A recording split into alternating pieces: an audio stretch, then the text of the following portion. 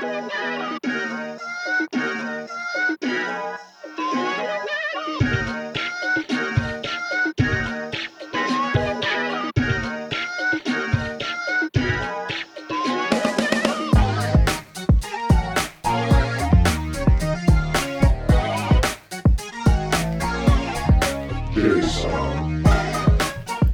it going, everybody? Welcome back to the J-Side podcast. I'm Jesse. I'm Jayson. Now, there's a few things that we want to get into today for a little bit of updates, but before that, we're just talking. And Jayson, like tattoos, we're gonna get into some weird tattoo territory. I want so many tattoos. Would you ever get a face tattoo? No, not face. I feel like I would go as far as my neck. Okay, what would you get on your neck? Do you have any ideas? I know I've mentioned to you before, and I've actually seen it recently, is like the line of musical notes behind your ear, up traveling up the side of your neck, up to your ear. So it's like you're listening to music or stuff like that. I always thought was really cool.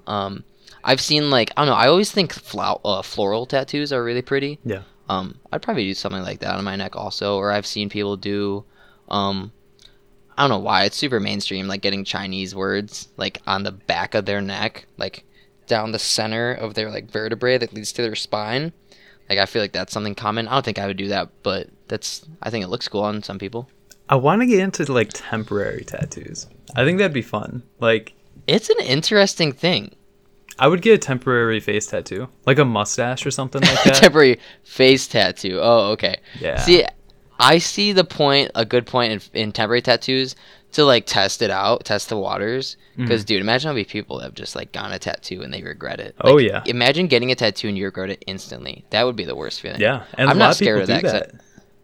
Yeah. Like, well, first off, the lasering off, I've heard, is just like the worst thing ever, right? Like, I don't think anything is as painful like that people like on your skin as like being burned. Like people have like 3rd-degree burns, but like next is probably lasering tattoos off. But like if you were gonna get a tattoo, what would be the number one thing or the number one location that you would target? That's something that I've thought about a lot because I do want to get tattoos. But I think once I get a tattoo, I'm gonna want to get a whole bunch of them. Yeah, once you get your first, people say it's addicting. Like, and it's kind of therapeutic. Like the feeling, like people say, like once you get your first one, you're like, this doesn't even hurt that bad.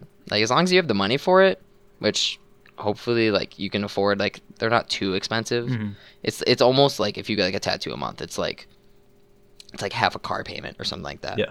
But like I would do like the most simple tattoos. Like I would get like a smiley face on like my shoulder, or, like my elbow, and then I'll get like a whole big like a long rose running up my forearm or something like that.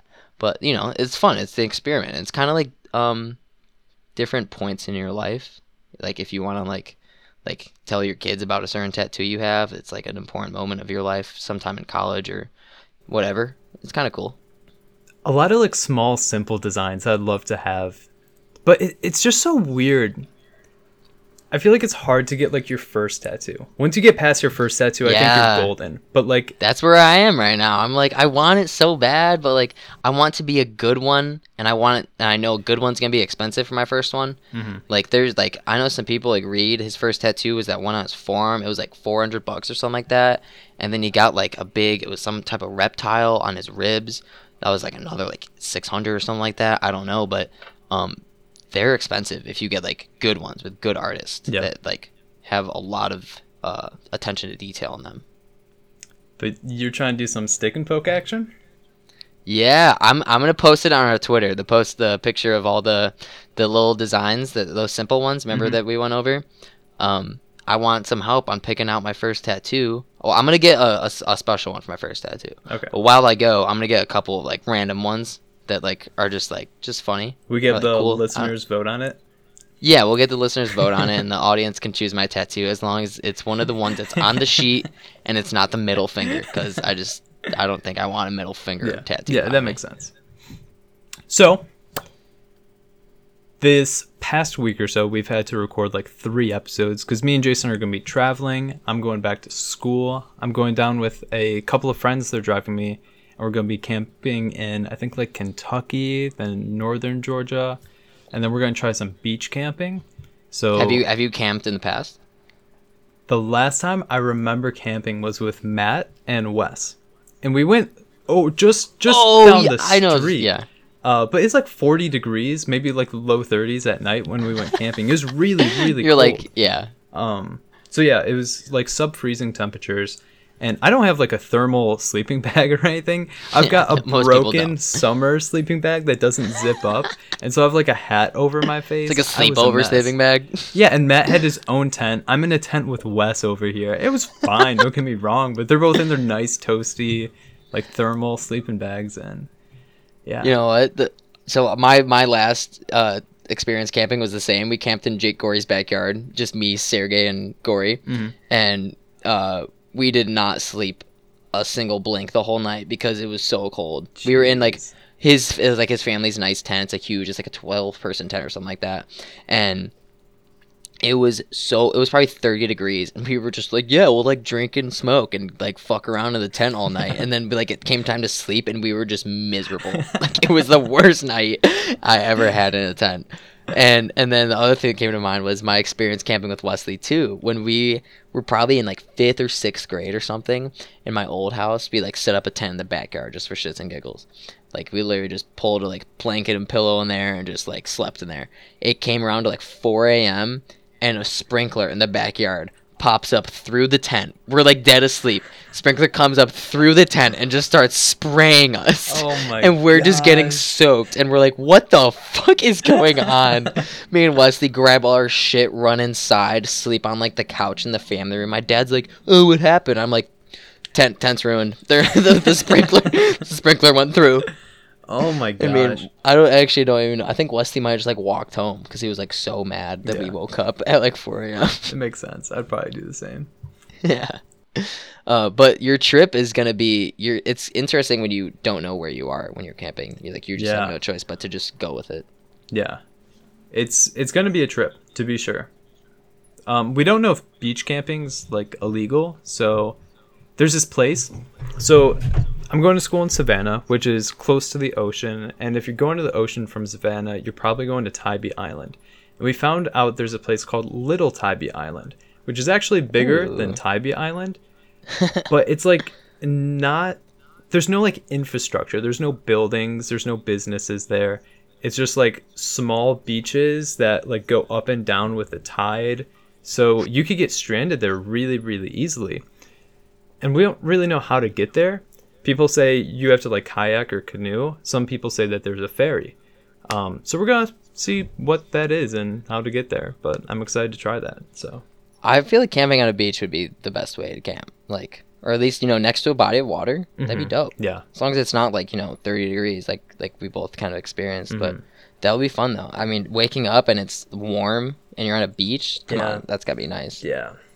That would be cool. I hope you get to do it. Yeah. When I was camping with Wes and Matt, though, when we woke up, we went to like make food or whatever. So we probably had like some meat, some veggies, and we're cooking potatoes. So we chop up little potato wedges and we throw them on like a cast iron skillet. And we didn't really cook them all the way. Because when you're cooking potatoes, right? It's really hard to do in like an open fire because I don't think we had tinfoil or anything to like kind of hold them in to kind of like steam them. So it was just like the raw heat on the pan. So they were getting like super toasty on the outside, but they're still completely raw on the inside. So there's these raw, crunchy little potato wedges. So yeah, that wasn't good, but it's actually easier to cook outside than you would expect though. As long as you have a fire and you can get like those like 25-cent cans of soup or whatever, so easy. When I went to Marquette to see Cam, we went up and like there's like actually some pretty decent mountains up there. Like we went up and they had this little site that they've been to before. They built a whole like little like nest area with all these branches and whatnot. It was huge, and in the middle is a whole campfire system that they had, and you just put your can of soup over for 5 minutes, and you have warm soup, and it's great, super easy. For the listeners and definitely not me, where's Marquette? Marquette, Michigan. It's in the UP of Michigan, on Lake Superior. Oh, okay. Beautiful area, actually. I wish I looked into going there for school. It's a really cool town. But it's freezing, and they have snow. Like, 7 months out of the year. That sounds awful. That sounds like the last place I want to be right now. Yeah, I know. Not ideal, but it's a beautiful area. We have been packing like a bunch of food and snacks and stuff. Like, dude, have you ever had the con candy grapes from Mariano's back in the day? Yes, it's been a long time. But I know. Yeah. Been so long. I haven't seen them at Mariano's like the past like 10 times I went. But I was at Aldi yesterday picking up some goods for the trip, and they had con candy grapes. So I copped them again. I've yet to try Aldi them. sometimes surprises you. They got good shit.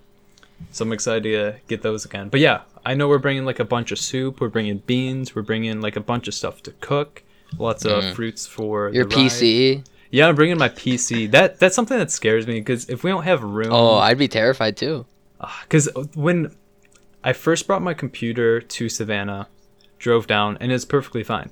No problem whatsoever. I think I had like 3 monitors at that time because I had like my drawing tablet plus like my 2 regular monitors. But when we drove back up here in March when Corona hit, I had my monitors like packed away in different boxes with like blankets wrapped in them so they'd be nice and safe.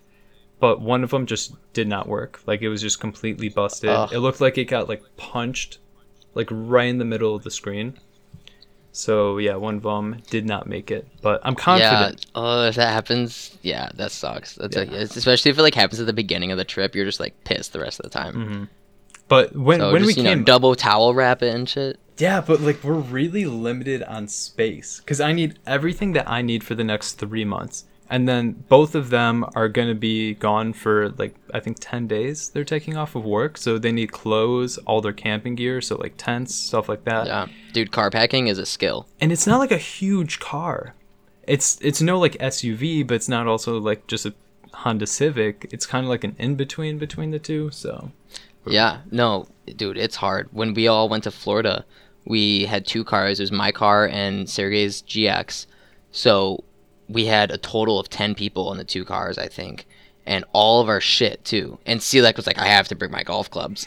So, like, that was a whole fucking deal. And then we all had, like, our own backpacks and then clothes and, like, extra shit, snacks, whatnot. It was so hard to pack both cars. But Joey Hagee is a genius at packing cars. He knew exactly what he was doing. He packed both cars at like 7 a.m. so that we could all leave on time because we were like ready to fucking go, but all of us were like struggling to pack the cars. You think I could hire him for tomorrow? Like 4 a.m. He swings by and packs my car. No, he's not a morning person.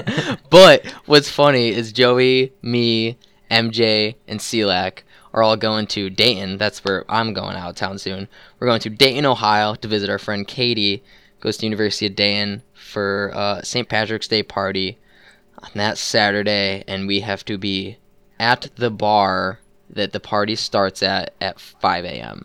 So Joey's going to have to get up that early. Huh? You're going to a bar at 5 a.m.? Yeah, no, apparently like it's the thing. We have to buy like tickets, and it's like a bar crawl thing for St. Patrick's Day. They go crazy for St. Patrick's Day in Dayton for some reason. So my schedule is I have my presentation for my consumer behavior class that Friday morning, and then I have to be at the bar at 5 a.m. in Dayton, Ohio from Oshkosh, Wisconsin at 5 a.m. when I'm probably getting home to Lake Zurich around like, I don't know, like noon. But then like I have to go and like get all my stuff together there, get MJ, Joey, go to the city, get CLAC. Then we're driving from the city to Dayton. Again, they're late. There's time change. We're going to get there like 10 or 11 p.m. and then have to be at the bar at 5 a.m. And then we're going to be out all day on Saturday. And then I have a flight to Florida to go see my brother in Tampa on the following Monday at 7 a.m.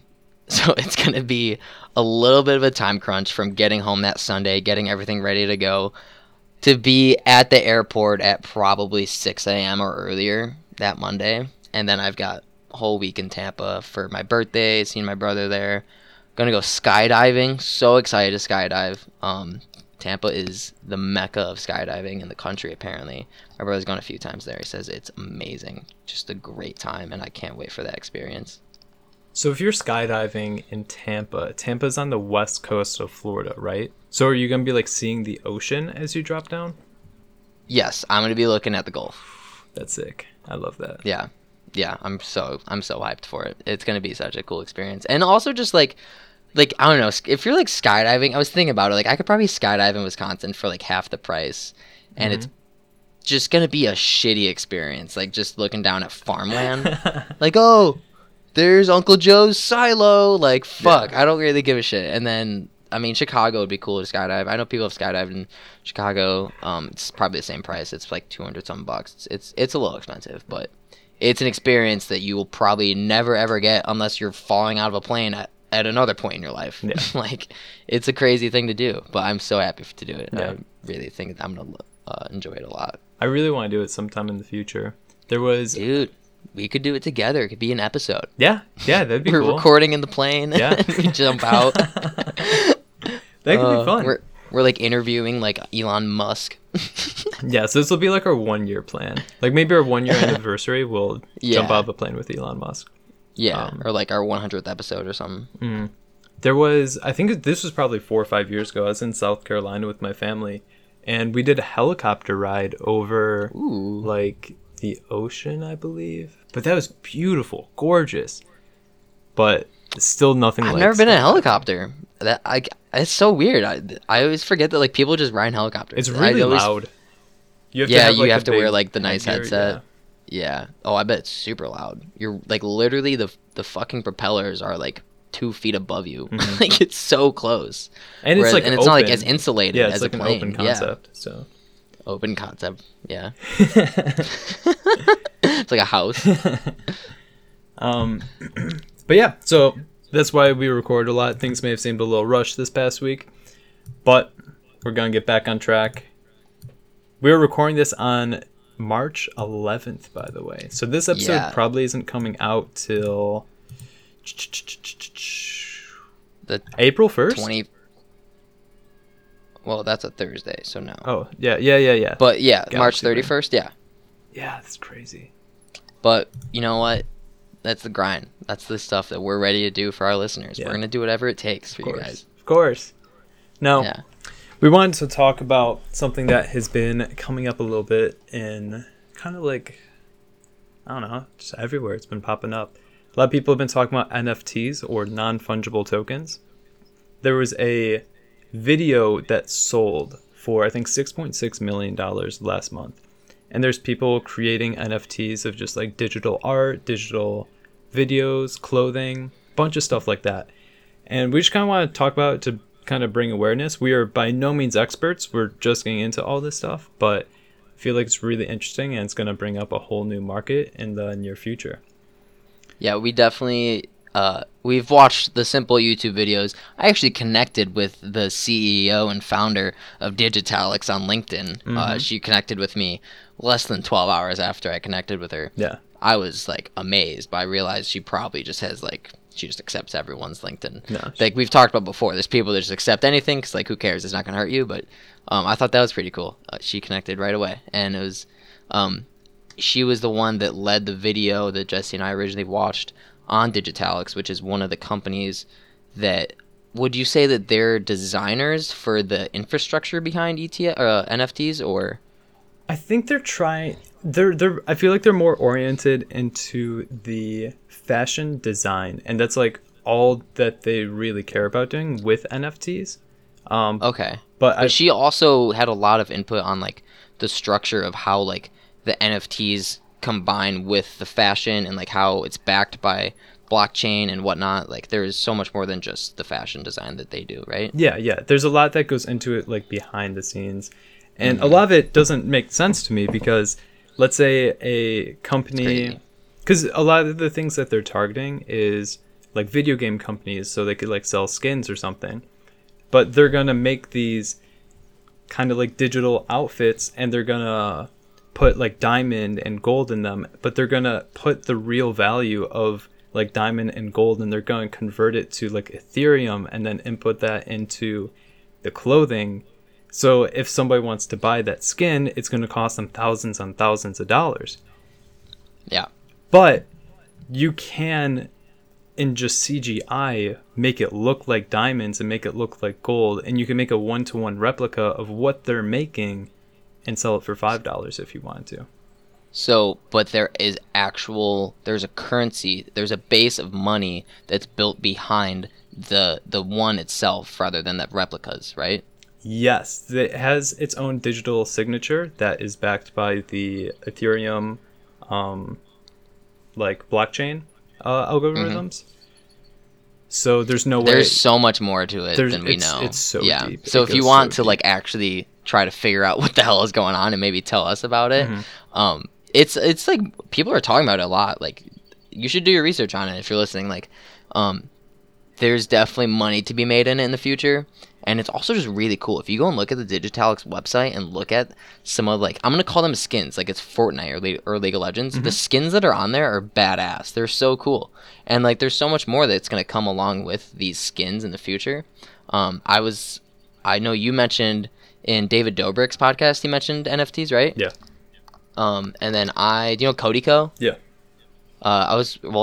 I know Cody Co because I watch Noel Miller and Cody Co, but Noel Miller is like his co-host on their podcast, the Tiny Meat Gang podcast. Hmm. They're both hilarious, especially together. But Noel Miller he has his own YouTube channel, and I was watching one of his videos, and he was talking about just like whatever. It was Gary V. You know Gary V? Yeah. It was Gary V talking about NFTs, and Noel Miller is just like, I feel like these rich millionaires just talk about whatever the new buzzword is. Right now, for this episode, it's NFTs. And they just talk bullshit about it because they have the vocabulary and they have the vernacular to talk about these things like they're experts on it when really they know close to nothing. Yeah.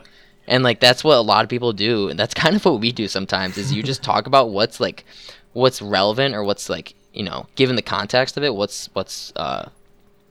going on in current events, and if you can discuss it, you know, with some knowledge behind, you're gonna get some people's attention. And Gary Vee totally did that in that episode. He was just like, spitting bullshit facts about random things that was kind of irrelevant or kind of like on topic with NFTs.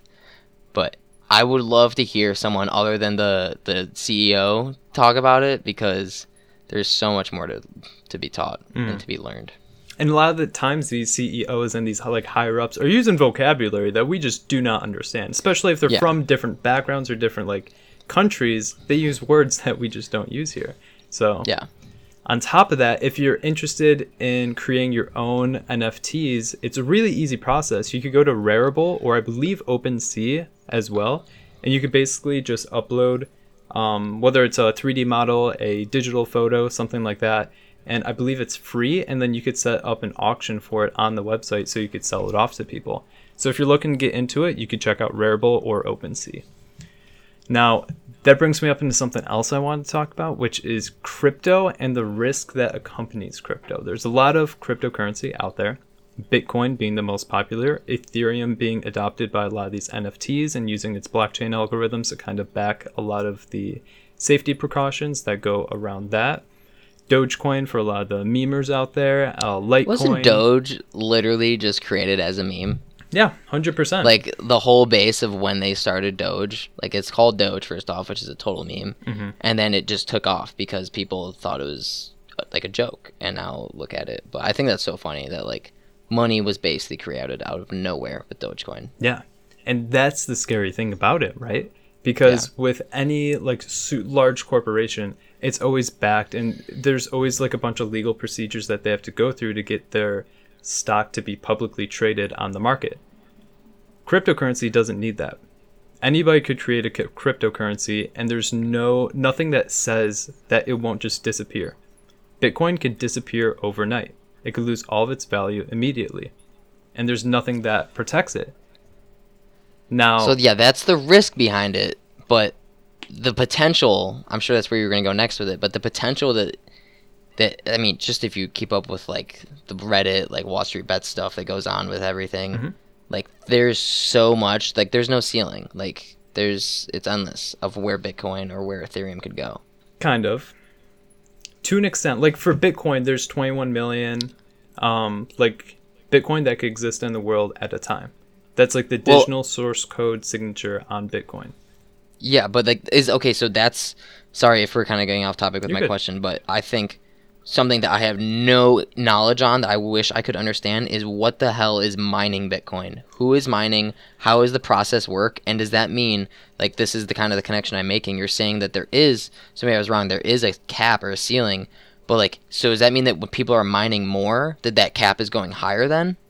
Or do you not know? Okay, so I'm gonna spitball a lot here. Yeah, do your best. Do your and best. a lot of it won't make sense. I'm probably wrong on a lot of it. So take it as a Yeah, so grain of salt. don't quote us ever. So let's say for Bitcoin, there is an algorithm called SHA-256. It's basically like a security algorithm that it is a crypto hashing algorithm. So you would put in a message to me, right? You'd say, hey, Jesse, blah, blah, blah. If you change the J in Jesse to a G, it's going to shoot out a 256-bit code of binary. So 256 zeros or ones. And if you change one letter in that code, then every single number in that algorithm changes of the 256-bit cache. Now, okay, give me a second. I gotta think. Come on. Okay, so let's say we're trading Bitcoin. When let's say I give you 1 Bitcoin, that has to be verified by the SHA-256 because for everything that's traded, there's like a security token with it. And the only way for you to kind of like reverse engineer the SHA-256 algorithm would be to inputting your personalized one-of-one token. And once you use this token, you could verify this transaction. And so when people are mining Bitcoin, they are basically taking the SHA-256 algorithm and taking people's tokens and just verifying their purchases. And they take like a bunch of them and stack them on top of each other over and over again. And yeah, the people who are running these algorithms on their computers, those are the people who are quote unquote mining Bitcoin. And there's ways that like there's a lot of things that complicate it, and there's people who've tried faking it, and that's there's a lot that I can't like go about explaining right now. There's proofs to it to where like it has to be done a certain way. Yeah, but if we go back to, let's say, 2010, there's a lot less people mining Bitcoin, but it's a lot easier to mine it. It's a lot easier to, quote-unquote, find. Was it easier because there was less of it? Or because there wasn't as much mined yet.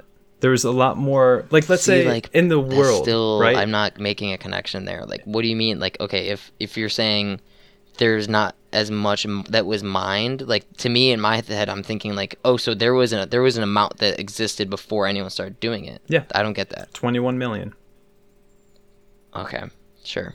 Because there's somebody who developed Bitcoin and they made it, so they said there could only be 21 million Bitcoin to ever exist in the world, and that number can never be changed.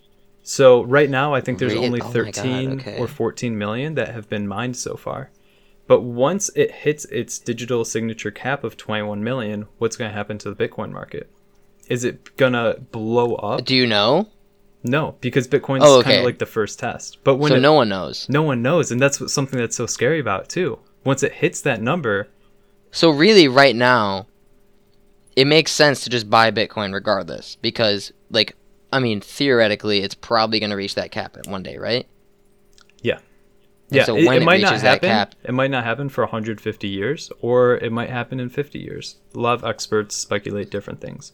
Are you saying it won't happen in 5 years? I don't think so. Okay, well, I was just curious because I was thinking like, all right, if it has a cap, and it's been only increasing, like over like each year it only has increased. Like if you just do it on a base to base, like a year ago today it was higher than it was today, and a year ago from today. Next year it'll be higher than it is today. Mm-hmm. So then you might as well just buy Bitcoin, and theoretically then it will reach its cap, and you will have made money as long as you just sell at the cap, assuming it doesn't just all disappear the second it like reaches it, like some crazy like bubble that just explodes because it reached its full potential. Mm-hmm. I don't know, but like I guess that's just the mystery of it, but that is the risk to crypto that you were originally bringing up. Yeah, and that's trying to, let's say we're comparing it to real world examples with gold. There's a finite number of gold that exists on our planet. Mm-hmm. Now, when it has become so scarce over the past few years, let's say everything's mined up, which I'm sure there's gold that hasn't been mined up or found yet. You ever watch Gold Rush? No, I have not. Shit's crazy. But what has happened to the price of gold? I mean, like compared to like a year ago, Yeah, sure. it's gone up. Why? I can't tell you. I mean, there's a lot of different factors that go into the price of gold right now, but a lot of times with the scarcity of a product, if we're going into like what is it? Something in demand? Supply and demand? Supply and demand. You fucking art major. Fucking art student. But if there's less of a product and it's very desirable, it's going to go for a larger profit margin. But okay, I could have told you that. I thought there was going to be something else behind it. But is crypto going to follow the same thing? Because crypto has no innate value. Gold is like an actual substance that has value. See, I would like to think that it would follow the same trend, just because of human values. Like we value that money. We value gold the same way we value money, the same way we value cryptocurrency, because it's currency. It has value. So I think that as long as it is treated the same way that all those values have been treated, where we morally are obligated to like need money, like most people. But do you know what Tesla recently did? You can buy a Tesla with Bitcoin. You can literally exchange, I don't know the conversion rate at all, but you can exchange X amount of Bitcoin for a Tesla, like just a car. So like in that theory, I would say yes, fuck yeah, it's a currency then. If Tesla figured it out to where you can use it to buy a product, yeah, it's a currency. But I mean, I see what you're saying. Like, it's very rare that you can use it as a currency, right? Yeah. So I see what you mean, but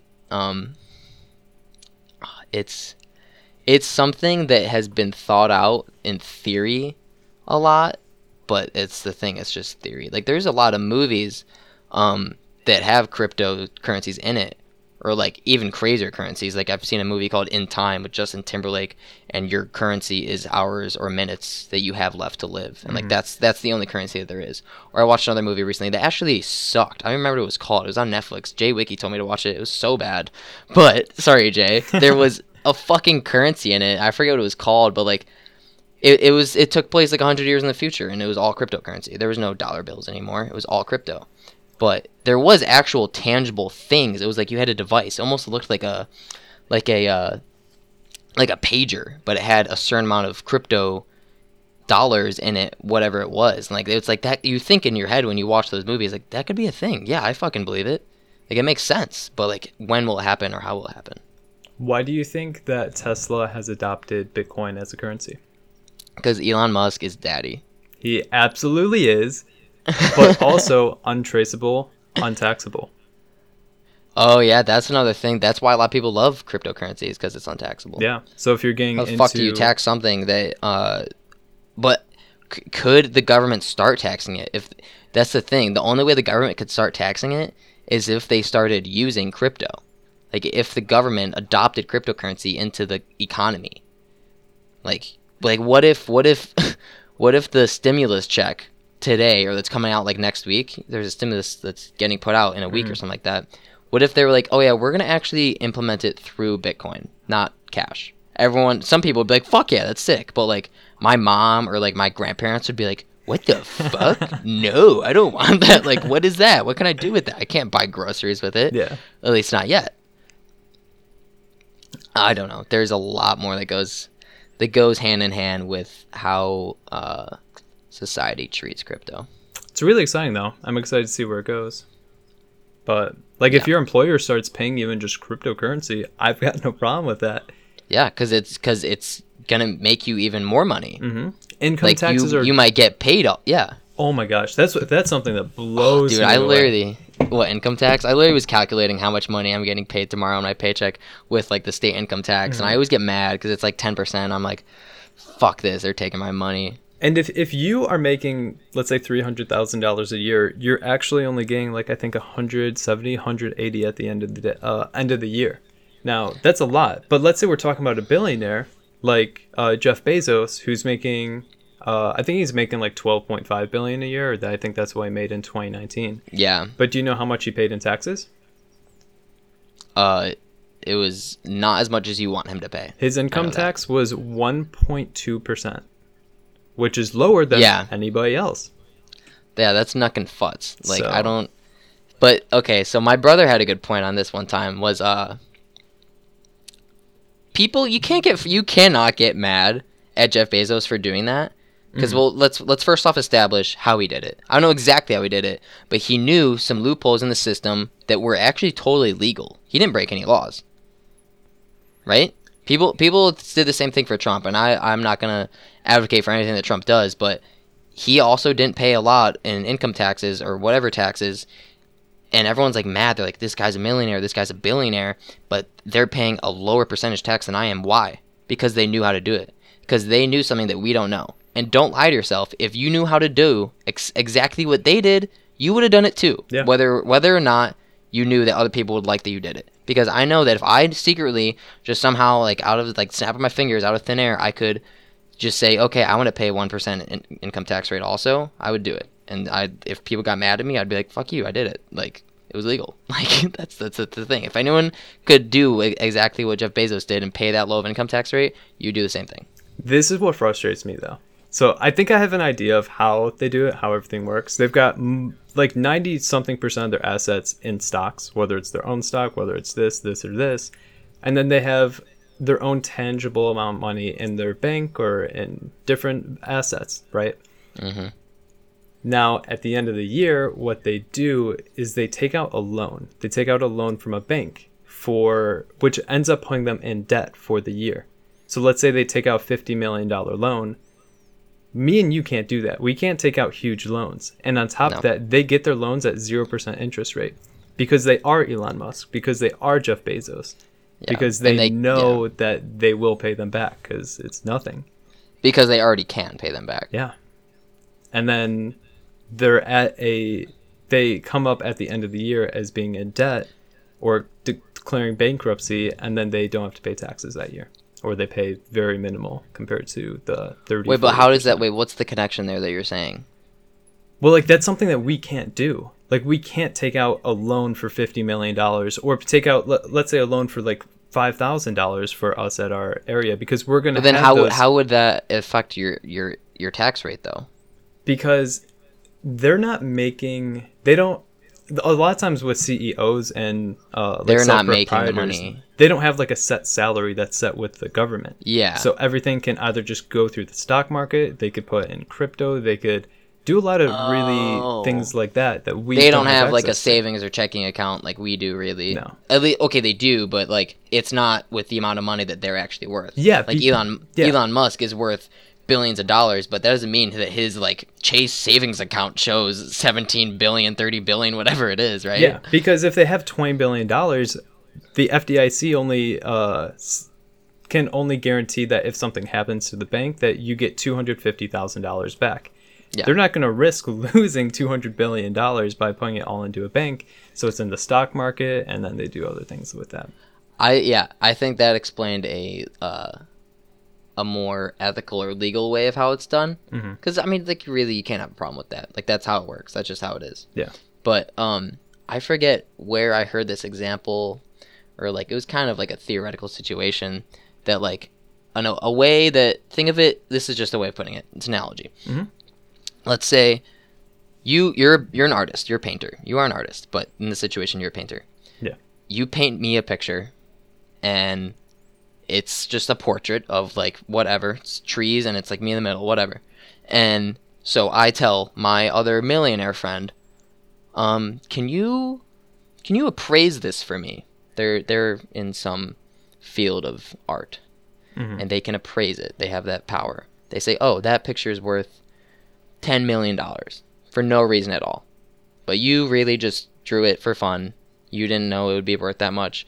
But you know what? Because this guy who has power and has certain components of his life that are backing him appraising it at that value, no one questions it. So now this piece of paper with colors on it is worth $10 million, and it's mine. And because it was appraised at that value, I can sell it for that value. When really it costs, colored pencils and paper to do. Yeah. And it's hard to think of a way to transition that into a more realistic example, but that is a way that I've heard it explained before.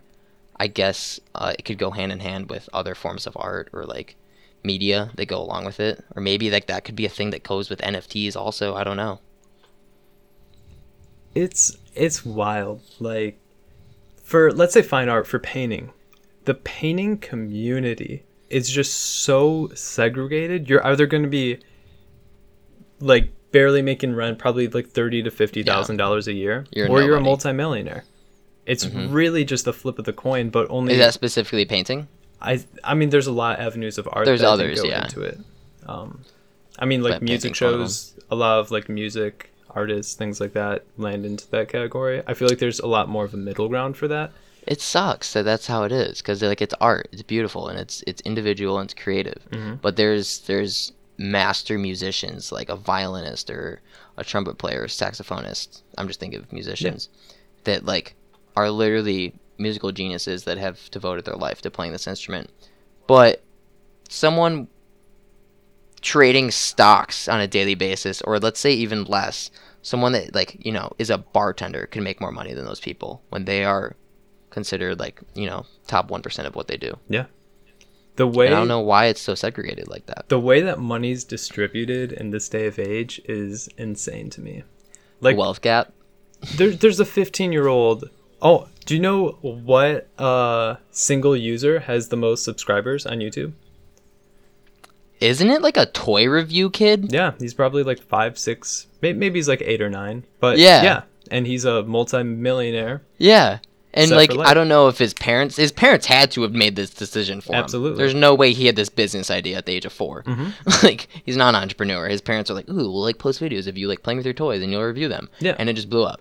And now I'm sure every toy company across the whole country, maybe the world, sends this fucker, this little shit. I'm not going to call him a little shit because I just call him a little shit. But I'm not going to be mean to him because really, like, he just, you know, he had the right place, right time, right parents that put him in this situation. But they're sending this kid whatever toy that they want him to review. Boom, instant coverage. Probably a good review almost every time. I doubt this kid is really that critical. Right? Like, there's no way he's like 8 or 9 or 10 or even. And he's like, this toy does not suffice with my expectations. like there's only so much this kid could really know about toy reviews, right? I would assume so. But that kid makes more than probably any surgeon, any doctor in the entire world. Yeah. Is that okay? Well, I bet he thinks it's okay. Sure he does. Yeah. But like, I mean, you can't blame him, because once again, if you were in their shoes and you had what they had, you wouldn't argue it either. But yeah, it's fucked up. It's super fucked up that there's athletes out there that, you know, There's a guy that played for the Chicago Bulls. He never played a minute. I can't remember his name right now. He never played a minute. Never touched the floor. He went to practice and sat on the bench on games. He made $500K a year to not play. That's nuts. He was the least played person. I think at the time he was the least played player in the league, and he never touched the floor during game. He maybe didn't even go to practice if he didn't feel like it. Yeah. And he made $500K a year? Like, what? So you're saying I just have to be bad at basketball? I have to be bad enough at basketball and I can make $500K a year? Like, that's insane. But whereas, like, there's you and I and 100,000 million other people that, like, work their ass off just to, like, you know, infiltrate a career or job industry that they want to work at. Yeah. And they're making, you know, 30 to 50K. Jayson, let's get this J-Side TikTok up and rolling. I think this will be the first time that I download TikTok. We're gonna pop off, dude. This would be bad for us. This is bad for my grades, bad for my attention span, bad for my overall well-being. Once you graduate, we'll do it. Okay. Once we move to Cary, North Carolina together, yeah. Hell yeah, brother, I'm down. Do our little dances together. Yeah, do our backflips and shit. Yes, dude. Me and Jesse wanna start some gymnastics type stuff. I'd say we're both pretty. I don't know if you consider yourself athletic. I think I consider myself athletic, but like, I bet we could figure out how to just start throwing backflips like it's nobody's business. And we would call it dance. Yeah, I can see that.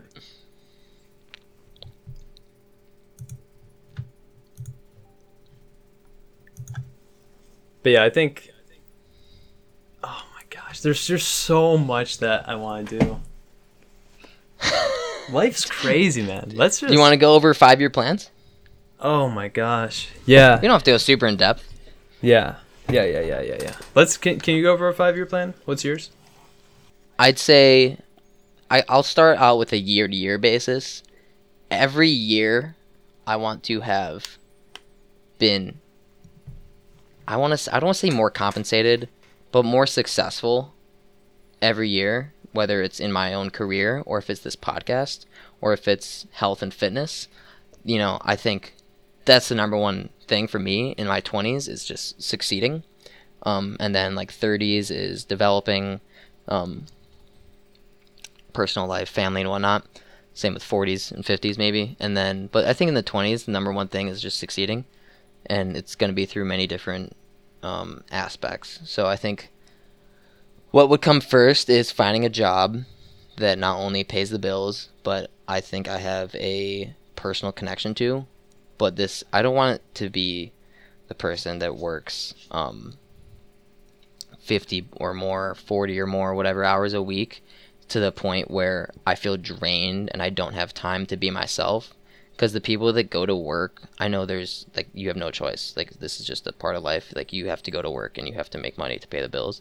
But, like, it's ideal world to where you can have passive incomes. That's a huge part of 5-year plan, is develop at least 2 passive incomes. Whatever it is. Passive incomes is key. You just sit there and make money without even having to think about it. You have to work at it, but you don't have to think about it. And passive incomes, a job where I don't have to devote, 9 to 5s every day, every week for money that is really just going to be meant to spend more. Like, I think what is the goal for any entrepreneur is your hourly or your salary-based income is meant to invest your money. Like, you should take all that money, if you can, and invest into stock market, properties, whatever, etc. And then your passive incomes is what you should be able to live off of.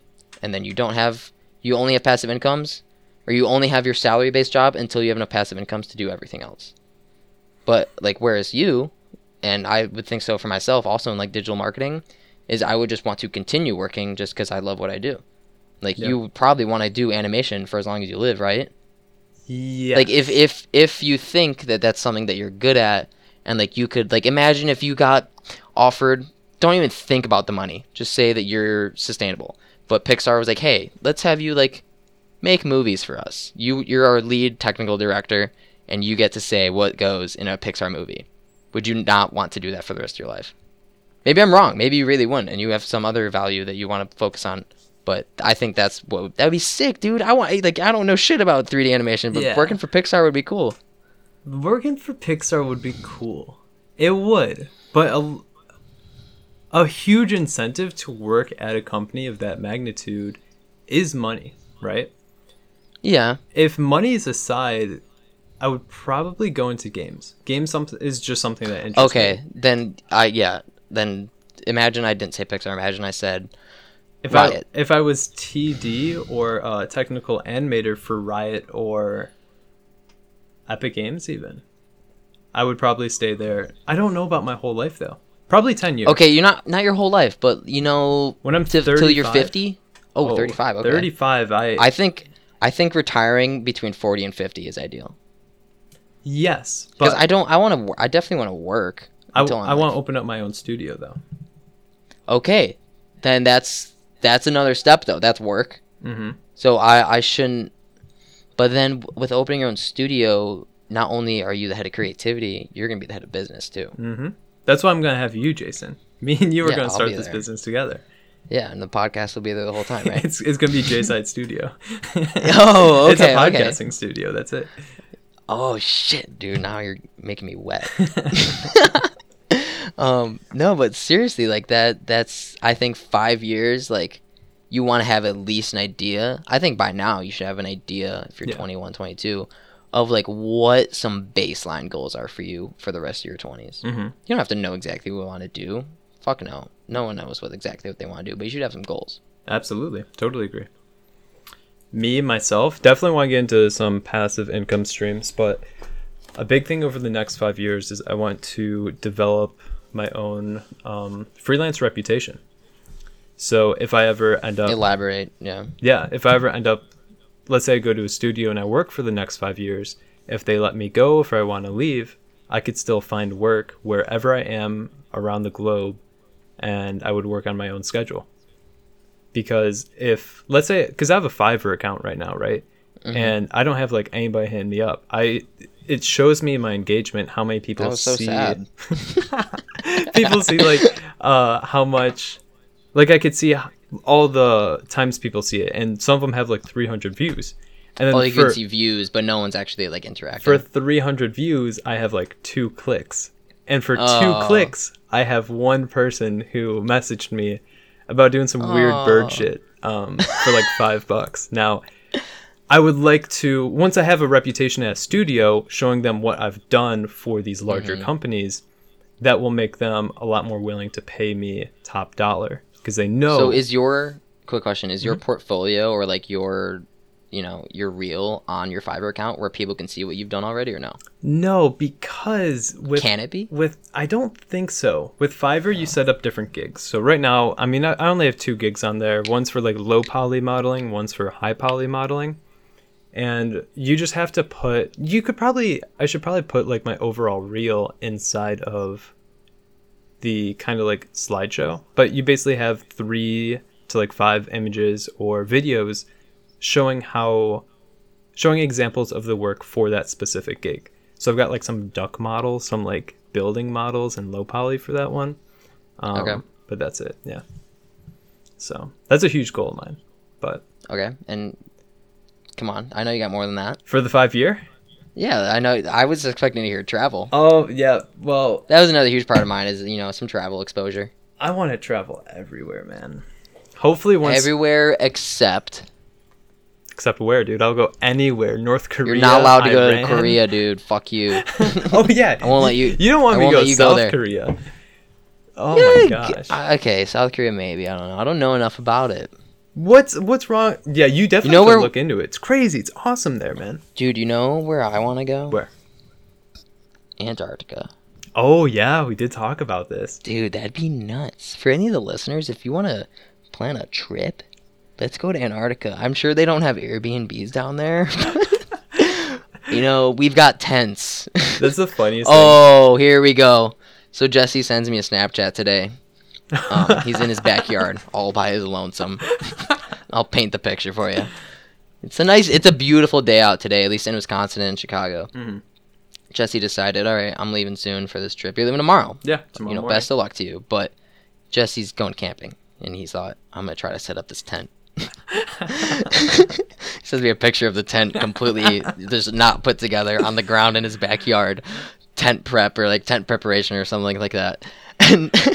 And there's just no way, because I know from personal experience, and we talked about it after, setting up a tent by yourself is not possible. No. You are bound to drop it on your face and just get stuck in the middle or just epically fail. Like, it's hard. Unless it's a single person, like, really small tent, maybe you can do it. Yeah. But even that, like, I imagine myself struggling. Yeah. I just thought it was so funny. I could just imagine you in your backyard just failing at putting this tent up alone. Because there's these huge, like 12-foot, like metal poles. They're kind of like put together through like these little bolsters. Oh yeah, They're no, those segmented, fucking right? little sticks suck, and they all like interlock and connect together. They don't even interlock. They Yeah. just it's plastic, and there's a metal casing that holds the 2 pieces of plastic together, Mm-hmm. and it makes sense for what a tent is, but it's fucking annoying. But it's just a straight pole basically, and in the directions it tells you to lift up the middle, and then it's just read their supposed to like directions. stay there. It says like lift up the middle, and then like 6 feet to the left, I'm supposed to like be holding up the middle and stick it like through a hole.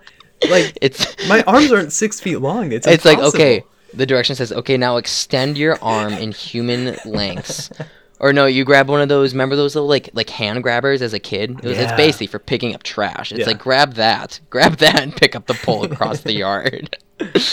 But yeah, so we'll see how it goes when I'm actually in like a forest. Yeah, or when you got whatever. some extra helping hands, you'll be able to do it just Yeah. fine. But traveling, that's huge. I do want to, because right now I'm living with my parents as I'm going to school. I was taking classes online, going back to school. Then once I graduate, I think I'm working remote. So I could either go back home, pay off my student loans, or I could travel to a new place, get an apartment. And it's a really tough decision because eliminating all debt would be incredible. I plan on doing that in the 5 year no matter what. Because I think even if I travel to, let's say, North Carolina, if I move there, I think within 5 years I could pay off all my student loans. So that's fast for how long some other people pay off their student loans.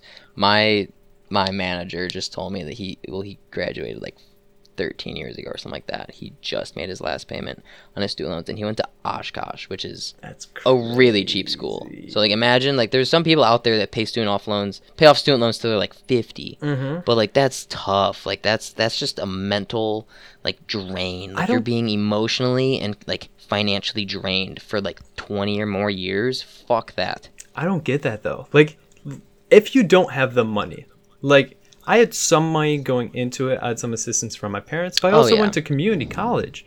But I'm still facing like upwards, like higher up, like 5 figures for student debt.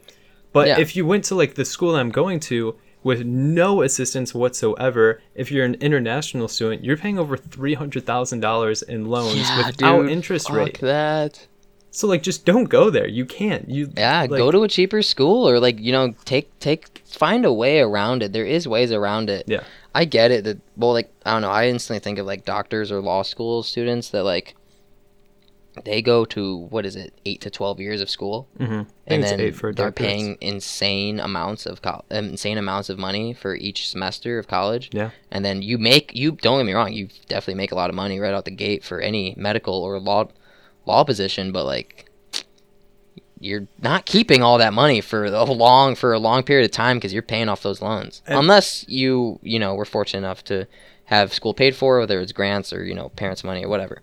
And then you see this fucker on YouTube, 5 years old, no and then you schooling. See Charlie Little shitbrains reviewing toys, making more than you after you just worked your ass off in college for 12 years.